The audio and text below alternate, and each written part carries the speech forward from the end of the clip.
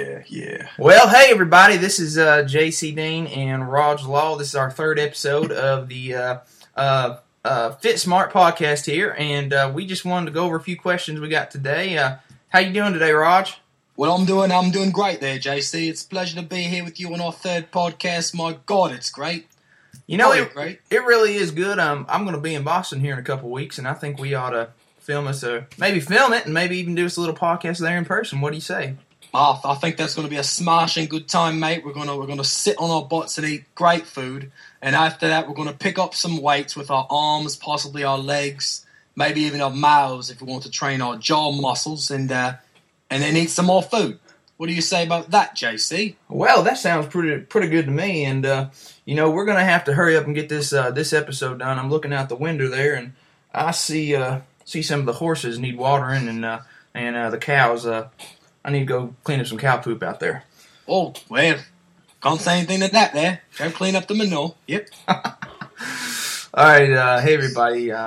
Thanks a lot for listening to this podcast. We got a couple questions. First one is mass gaining programs, our experiences, and some takeaway points, the highlights of what's important, what's not important, and how to go about it. So do you want to start this, Raj, or you want me to go ahead and start? Or I'll let you go ahead and start this one. I will follow up with some nuggets of joy on my own. Cool.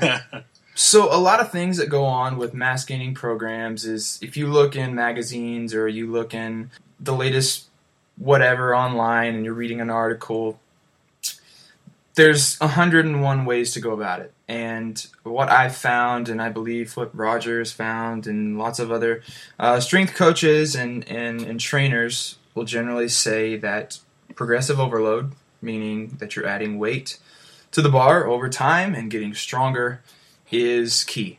And saying that, essentially, you can do pretty much any program known to man as long as it's not super crazy with volume, meaning that you're not doing a ton of sets every day and you're providing enough time for recovery. So a couple of the ways you can go about it is, especially for beginners, I personally like to push full body strength training and something like starting strength. Another book you might find is called Beyond Brawn. For any beginners listening, I would highly recommend you pick up both of those books. They will take you very far in your mass gaining efforts. So what I'd like to do is set a beginner up on full body strength training. Basically what's happening is they're getting lots of practice with the main movements: squat, bench press, deadlifts, push presses, rows, and with more practice, you become more efficient. So essentially what's happening is you're getting stronger, always adding weight to the bar, and as long as you're eating and resting enough, you will see muscle gains. So you can start with full body strength training. You can also move into upper lower splits. If you go to my site, I outline the really, really popular, this gets a lot of traffic on my site, the Lyle McDonald bulking routine. And what it is, it's an upper lower split over 4 days per week, and it's generally a couple movements for each body part, and you're working anywhere in the 6 to 12 rep range depending upon which movement you're doing. And in general, one of the guidelines I've seen people throw around a lot is about 40 to 60 total reps per body part per training session. So what that ends up equating to over the week is 80 to 120 reps total for your training volume. Now, that can vary depending upon the intensity, and if you're lifting really heavy in the 3 to 5 rep ranges, you're not going to be able to get that many reps within that rep range if you're lifting really heavy. If you are, more power to you, but I like to see how your joints are feeling after 5 or 6 weeks. So there's a lot of different ways to manipulate that. 5x5 programs are known to be really good mass gaining programs. And then you also have what you find in a lot of bodybuilding magazines, which is body part splits. And I'm not too big a fan of those simply because I would say that a majority of the people that want to gain mass do 10 times better hitting each body part anywhere from 2 to 4 times per week as opposed to just slaying that muscle one day per week and then giving yourself, the rest of the week to rest, because honestly, you don't really need that much time to recover. And the more time you can actually train and stimulate your muscles, the better chance you have at gaining mass more efficiently and faster. That's about all I have on that. What do you think, Raj? Yeah, in terms of, especially what I found that works best for most people, it's generally just a full body strength program, mainly because when you're starting off, especially for beginners, there's really not too much, you don't need to focus so much on like isolation exercises. So, you can do them, but you don't want them to be the main focus of your program. So definitely just focus on getting stronger in the big exercises. So like the squat, deadlift, chin up, pull up, overhead press, bent over rows, leg press. Did I say leg press? Leg press. Pretty much anything that you can add a lot of weight to. And the more weight you can add to an exercise, the more potential it has, to put on size, as opposed to a dumbbell curl, perhaps. You can't obviously curl that much weight. You'll do more on a chin up. Just doing one chin up, you're already doing more than you could, because more on a pull up or a chin up than you would on a bicep curl, just because of the muscles that are involved, as opposed to just isolation exercises with the dumbbell curl. So that's my main go-to for people. Train 3 to 4 times a week, and the more they're training, the more we have to split it up. So, like you were saying, the upper and lower split. What I found really works best is to pick a main compound movement for one of those days. So let's say you're doing a lower body day. You just do a squat or a squat variation on that day, and then the next lower body day you could do a deadlift variation. And then on one day on the upper body day you could do a bench variation, and then the next day you could do more of a very heavy pull. So like a barbell row, things like that. And that would be your heavy movement for that day. And you could pretty much keep the reps a bit lower on that first upper or lower body day, and then the second upper or lower body day you could up the reps and treat it more like let's say a typical like 8 to 10 rep ranges. Keep it in that range, or you could go a little bit higher. You definitely want to get stronger over time in all the rep ranges. I think that's something that not a lot of people really focus on. This either stay in the 5 to 8 range and don't do too much else outside of that. But weights get heavy, so if you want to really maximize your gains after a certain point, you want to utilize all the rep ranges and really focus on that. So assistance exercises have their place. They just come after the compound movements, which is where you get the most bang for your buck. So yeah, I like what Roger said there, starting out with heavy movements and progressing to assistance exercises. Something actually was written on Facebook. I thought it was a really, really good point. For most of you listening, if I don't know if you're familiar or not, but there's a couple guys on YouTube called the Hodge Twins. I posted a video called "Eating Right Before Bedtime" that they did, and on my Facebook wall, and of course I got a lot of comments, but one comment that really stood out to me, I thought made a lot of sense, and I completely agree with it. Apollos said, "This is strictly for the LOLs. I found some nuggets of decent info from them, but overall I would never point anyone to the Hodge Twins if I came across a newbie looking for help. If anything, and this is the main point here, they are evidence that as long as your main focus is progressive overload in the gym, your thinking on just about everything else can be off base and you'll still get results." And this is completely true. If you go to the gym and you see the guys that are big and strong and they've obviously gotten results over the last few years, if you look at their training, you'll see that they started off with light weights and now they're probably pushing pretty respectable weights. I have not met anyone that is big and strong and is not pushing considerable amounts of weights. They're always squatting heavy, they're benching heavy, they can do chins with weight around their waist. So yeah, I mean the take home point is get stronger over time and let the magic happen. In my personal experience, this is totally true for me. When I started out, I remember being in the weight room at like 13, 14 years old and thinking I was super strong when I finally put 25s on the bar and I was benching 95 pounds. and but like now I look at what I do and what I squat compared to then, and it's considerably, it's considerably a lot more. And obviously my body has changed. I've probably gained a total of 30 or 40 pounds of lean body mass since those days, of course. And if you look at any pictures from back, any pictures even from when I was like 16 or 17 compared to now, it's a huge difference, drastic difference. But in my experience, I've done a little bit of everything.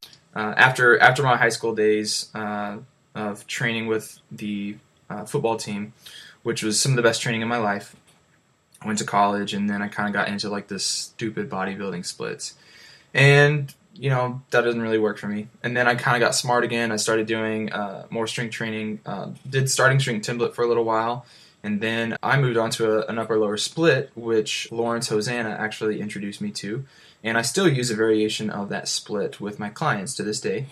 And then I experimented with more volume, more intensity. I've trained 3 days per week. I've been even training up to 6 days per week as of the last year. And essentially what I found is, as long as you don't go from one extreme to the next, your body will pretty much adapt to anything. So when I say that, if you're doing extremely low volume and you're training 3 times a week, if you jump into a six days per week routine and you double your volume, you're going to burn out pretty quickly.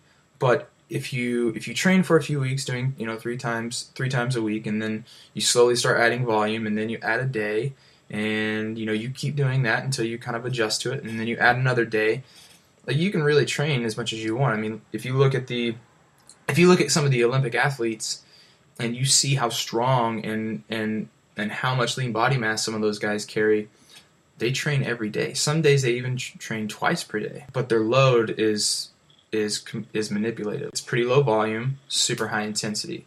Or you have some of the bodybuilders who train a moderate intensity but really high volume. And typically it will work one way or the other, but you're setting yourself up for disaster if you do high volume, high intensity, and a high frequency. In my experience, not to be too vague, but pretty much everything to an extent will work. It just has to be practical for your schedule, has to be practical in terms of volume and intensities. In terms of my own experience, like when I first started out, I eventually started to squat, but I was just doing leg press, curls, pretty much anything I could find in those magazines, and just random stuff that I found on T Nation. And it worked. It worked because, like you were saying, I focused on getting stronger over time, and that wasn't something I consciously did. I just like, okay, sweet, I can lift this today. All right, let's see if I can lift more tomorrow. This was almost like a game. So, it was a game that worked in my favor, most fortunately. And I think the strongest and like the largest I've ever been, I eventually got up to like 230 back in like 2009, like late 2009, during my internship. And that was on a 4-day training split. And it was just pretty much an upper lower body. And we like I was saying before, we just focused on getting stronger. We did trap bar deadlifts, bench press, chin-ups, just rowing, not even barbell rowing, more like dumbbell rowing.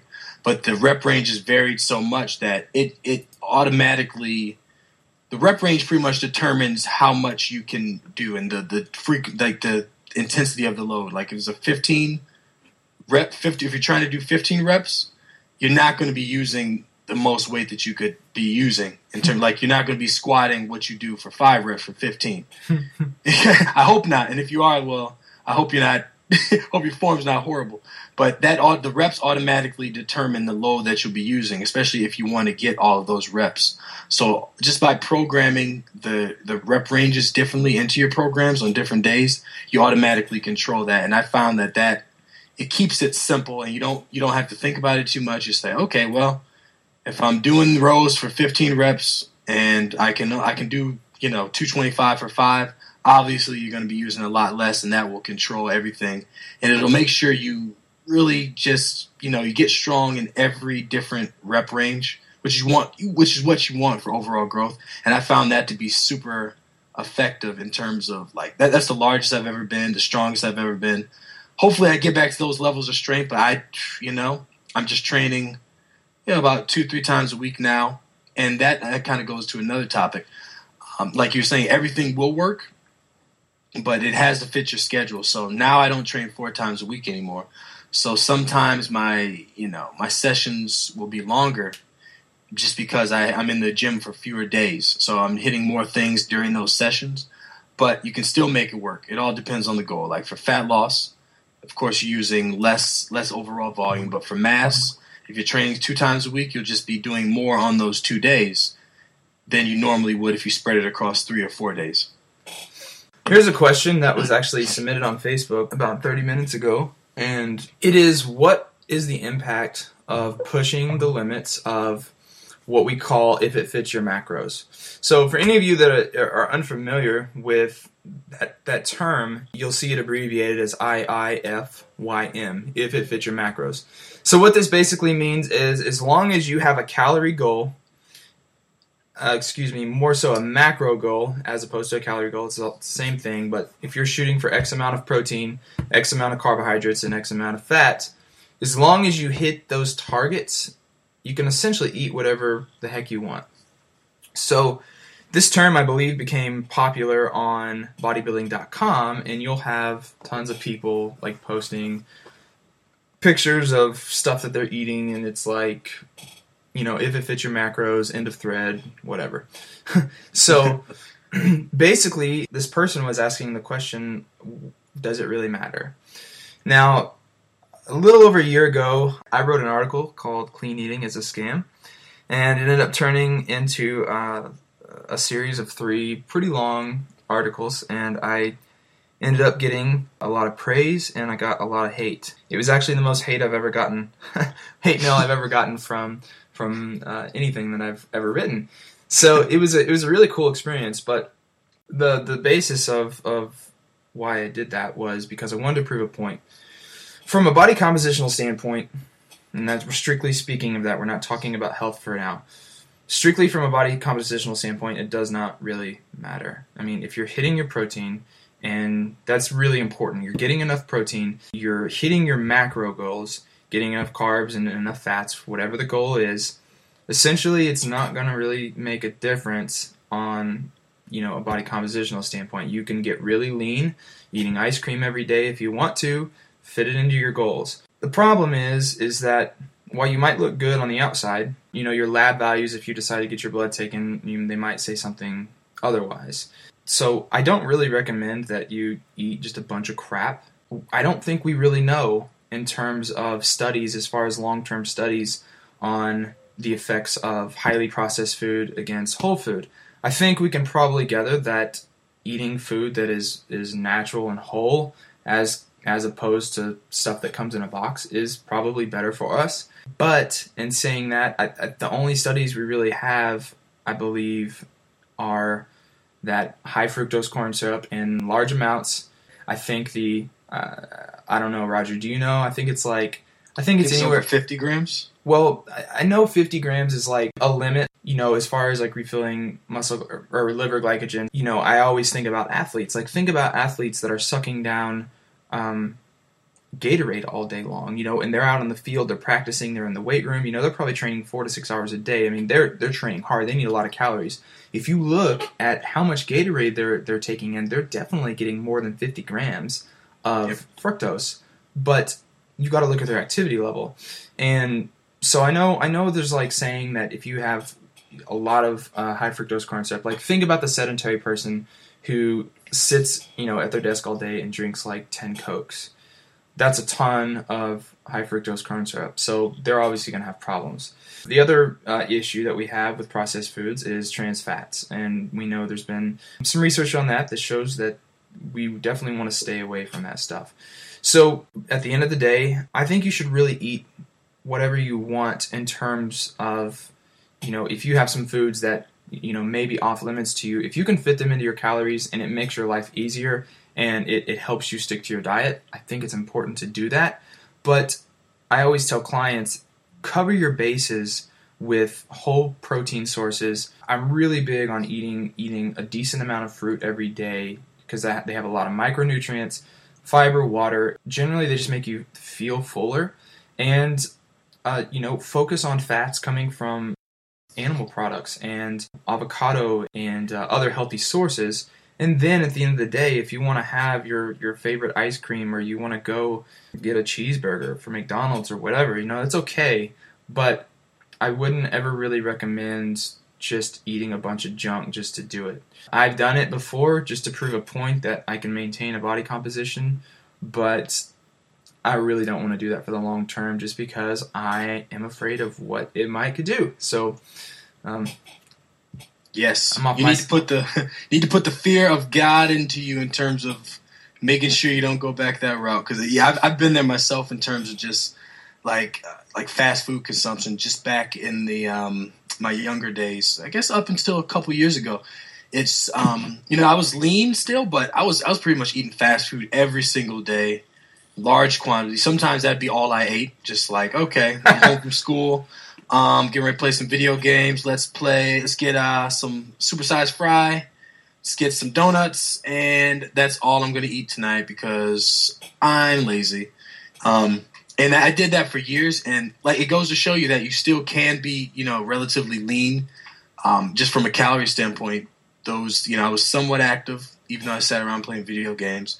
But inside, I don't even want to know what my insides look like. I'm glad those days are over with. But from now on, I'm like, let me just stay on top of things. Let me just, not go out of my way to get junk if I don't need to. But for people in general that haven't gone to those extremes, I think the if it fits your macros approach is really, it's really all about freedom in the end. And because, the more structure or the more rigid that people are in terms of what they can or can't eat, the more difficult it is to get to their goal. And that's really what holds people back. Like they have all these beliefs like, oh, I can't eat this or that or this or that. Okay, well, if I can't eat that, then what am I going to eat? Oh, forget it. I'm just going to suck and not ever get my goal because this is too hard and I'll never be able to stick to it. It gives them that wiggle room to say, okay, it's fine. If you can fit it in, have some ice cream, have a cookie or two, have a peanut butter, banana sandwich with ice cream. Doesn't matter if it fits. It fits, especially if the goal is, let's say fat loss, because I think a lot of the main benefits, and you'll see this in a lot of interesting experiments like the Twinkie diet and the potato diet, is that essentially you can lose weight and body fat, eating whatever you want to eat as long as it's underneath your maintenance calories, and all of those blood levels linked like cholesterol and HDL and LDL and triglycerides, they're so closely linked to weight that if you lose weight, they'll drop. Those things will go down, and that's what a lot of these experiments that have been in like a CNN and things like that have shown. But what's really, when you really start to get iffy with if it fits your macros, is once you start to take that to the extreme of like putting on mass. So if you're trying to gain weight and you're eating junk, that's when a lot of things that you're eating are getting more stored than if you were trying to lose fat or weight, and that's where a lot of the health problems come into play. So you really don't want to push the limits of that. I mean, there's really no reason to want to go out of your way other than to show that you can do it. But even then, don't go out of your way to get extra junk. Just pretty much cover your bases, get the good stuff in. And if you need a little bit to help you, mentally, and just give you a little bit of dietary freedom and wiggle room, that's perfectly fine if it helps keep you on track as opposed to just flipping out and losing it, every week on the weekend because you felt so restricted. Then that alone will go a long, long way. Totally. I think you made some really good points there that people need to keep in mind especially on a mass gain diet, because I think what you said there was awesome. So we got one more question. It's not really a question. It's kind of just something funny. So if any of you are friends with me or Roger on Facebook, you may, if you're very active on there, you may have noticed me or Roger just kind of like coming through like a kamikaze commenter, and there might be a long thread, and we won't write anything, except for 3 words, and it's please be advice.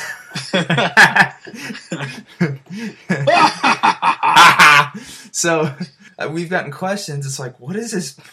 What is this please be advice thing? And I'll let Roger start with the story, just because it was mainly his thing, but I kind of ran with it, and now I say it even in real life. Oh man! So I was trying to get a logo designed a couple of months ago. It didn't work out too well, but the guy, he would just I don't know where he's from, but he would randomly I'd send him a reply, send him a message, he'd send me a reply.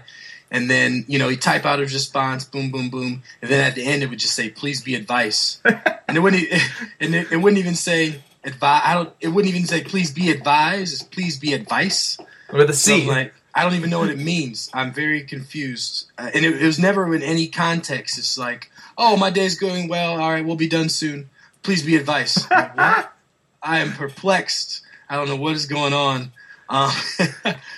But really, for everybody listening, please be advice that this is some serious stuff that's happening all around the world. People are seeing this happen, and they're not speaking out on it like we are. So if you have had someone say, please be advice, and you don't know what it means, please let us know so we can kind of band together and figure out what it means. Because I've Googled it, and Google don't show up anything for me, man. I've looked it up, and then I can't find anything. I mean, I think it's here we go. EnglishForums.com. We're going to read this out loud right now. All right. Bam. Here we go. Question. What does it mean? Is it passive or other type of grammar? Oh, wow. All right. This is talking about grammar. I have no idea. Let's skip that. Good call. Nothing is showing up. But it's just funny to me. Yeah, I think it's funny because I actually told my roommate about it, and it was funny because we were downstairs, and I was on my laptop, and there was this huge thread on Facebook. Like, it was like 20, 30 comments, and people were getting pretty heated and talking about something like, I don't know, talking about some diet or paleo or whatever. I don't care. And all I write is please be advice. And then I just leave, and people are like, what is he talking about? So what do you mean? Yeah, and so I show my roommate, and he was like, he just starts laughing, and he was like, what is please be advice? And I'm like, well, me and my buddy Roger were trying to get him a logo designed, and he stopped, and he goes, were you dealing with somebody outside of the U.S.? And I'm like, yeah. I was like, our designer was definitely not in the U.S. And he goes, okay. He goes, so this is definitely just a language barrier. But I thought it was funny because he knew exactly what I was getting at before I could tell the whole story. So I think he might have had a similar experience. Well, now I actually know what it means. After while you were talking, I was looking up some more stuff. Please be advice means let us know what you think. Okay. All right. Well, I never let them know what I thought because of that. But now that I know, I'm going to start using this in everyday life. I'm kind of disappointed now that I know what it means. We ruined the magic. I actually tweeted this out, and all I said was, please be advice. And my friend Andy Fawcett wrote back, and he goes, okay, JC, if you want me to be advice, that's what I'm going to be. All day, I am advice. That's it. Nothing else. No, just advice. That's what he said. He's like, from now on, I'm just advice. I'm just advice. Oh.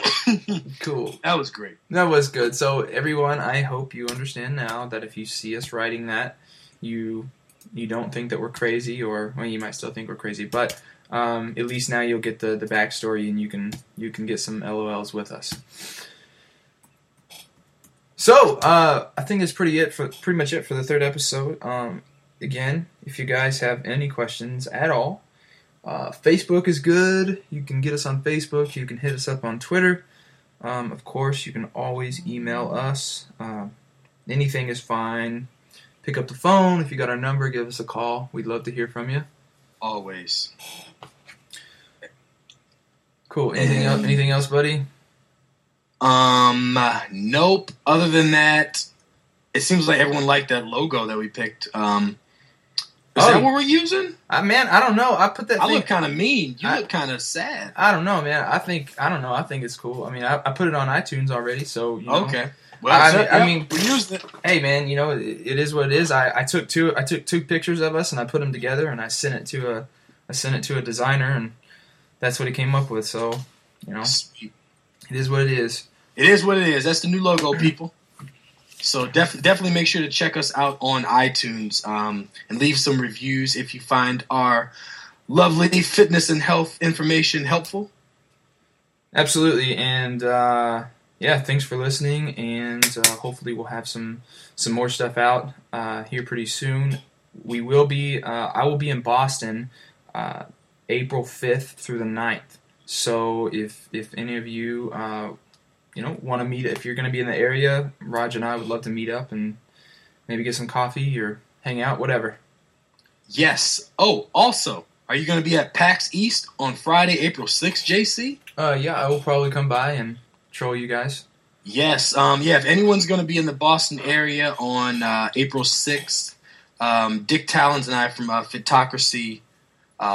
We need to talk about that next podcast. I'm not sure if a lot of people know about that, but Fitocracy is pretty much it's like a social networking meets fitness website for, it's like pretty much a community of like-minded individuals coming together to be awesome in fitness and in life. And it's a tracking website as well as, you can write on people's walls, you get accomplishments. It uses gaming as a form of motivation and progress. Is super awesome. And we are going to be speaking at PAX East in Boston on April 6th. Let me grab the time for you. I believe it is, let me click this schedule right here. It's going to be on Friday the 6th at, come on. Can we just... Oh, my goodness. 12 o'clock. Yes. Gaming and fitness, a surprisingly awesome marriage. So we're pretty much going to be talking about gaming and fitness and how, they're not as separate as people might think they are. And we're going to have, it's going to be me, Dick Talons, Matt Siegfried, who is the Guinness Book of World Record holder for Dance Central, game on Xbox 360, not 360. Could be, though. And then Annette Gonzalez, who is fitness community manager for Harmonix Music. So it's definitely going to be a good time. If you want to check out PAX, the website is east.paxsite, which is PAXSITE.com. That's going to be on Friday at noon. Hope to see you there. Yeah. Cool. Well, until next time, please be advised. Please be advised.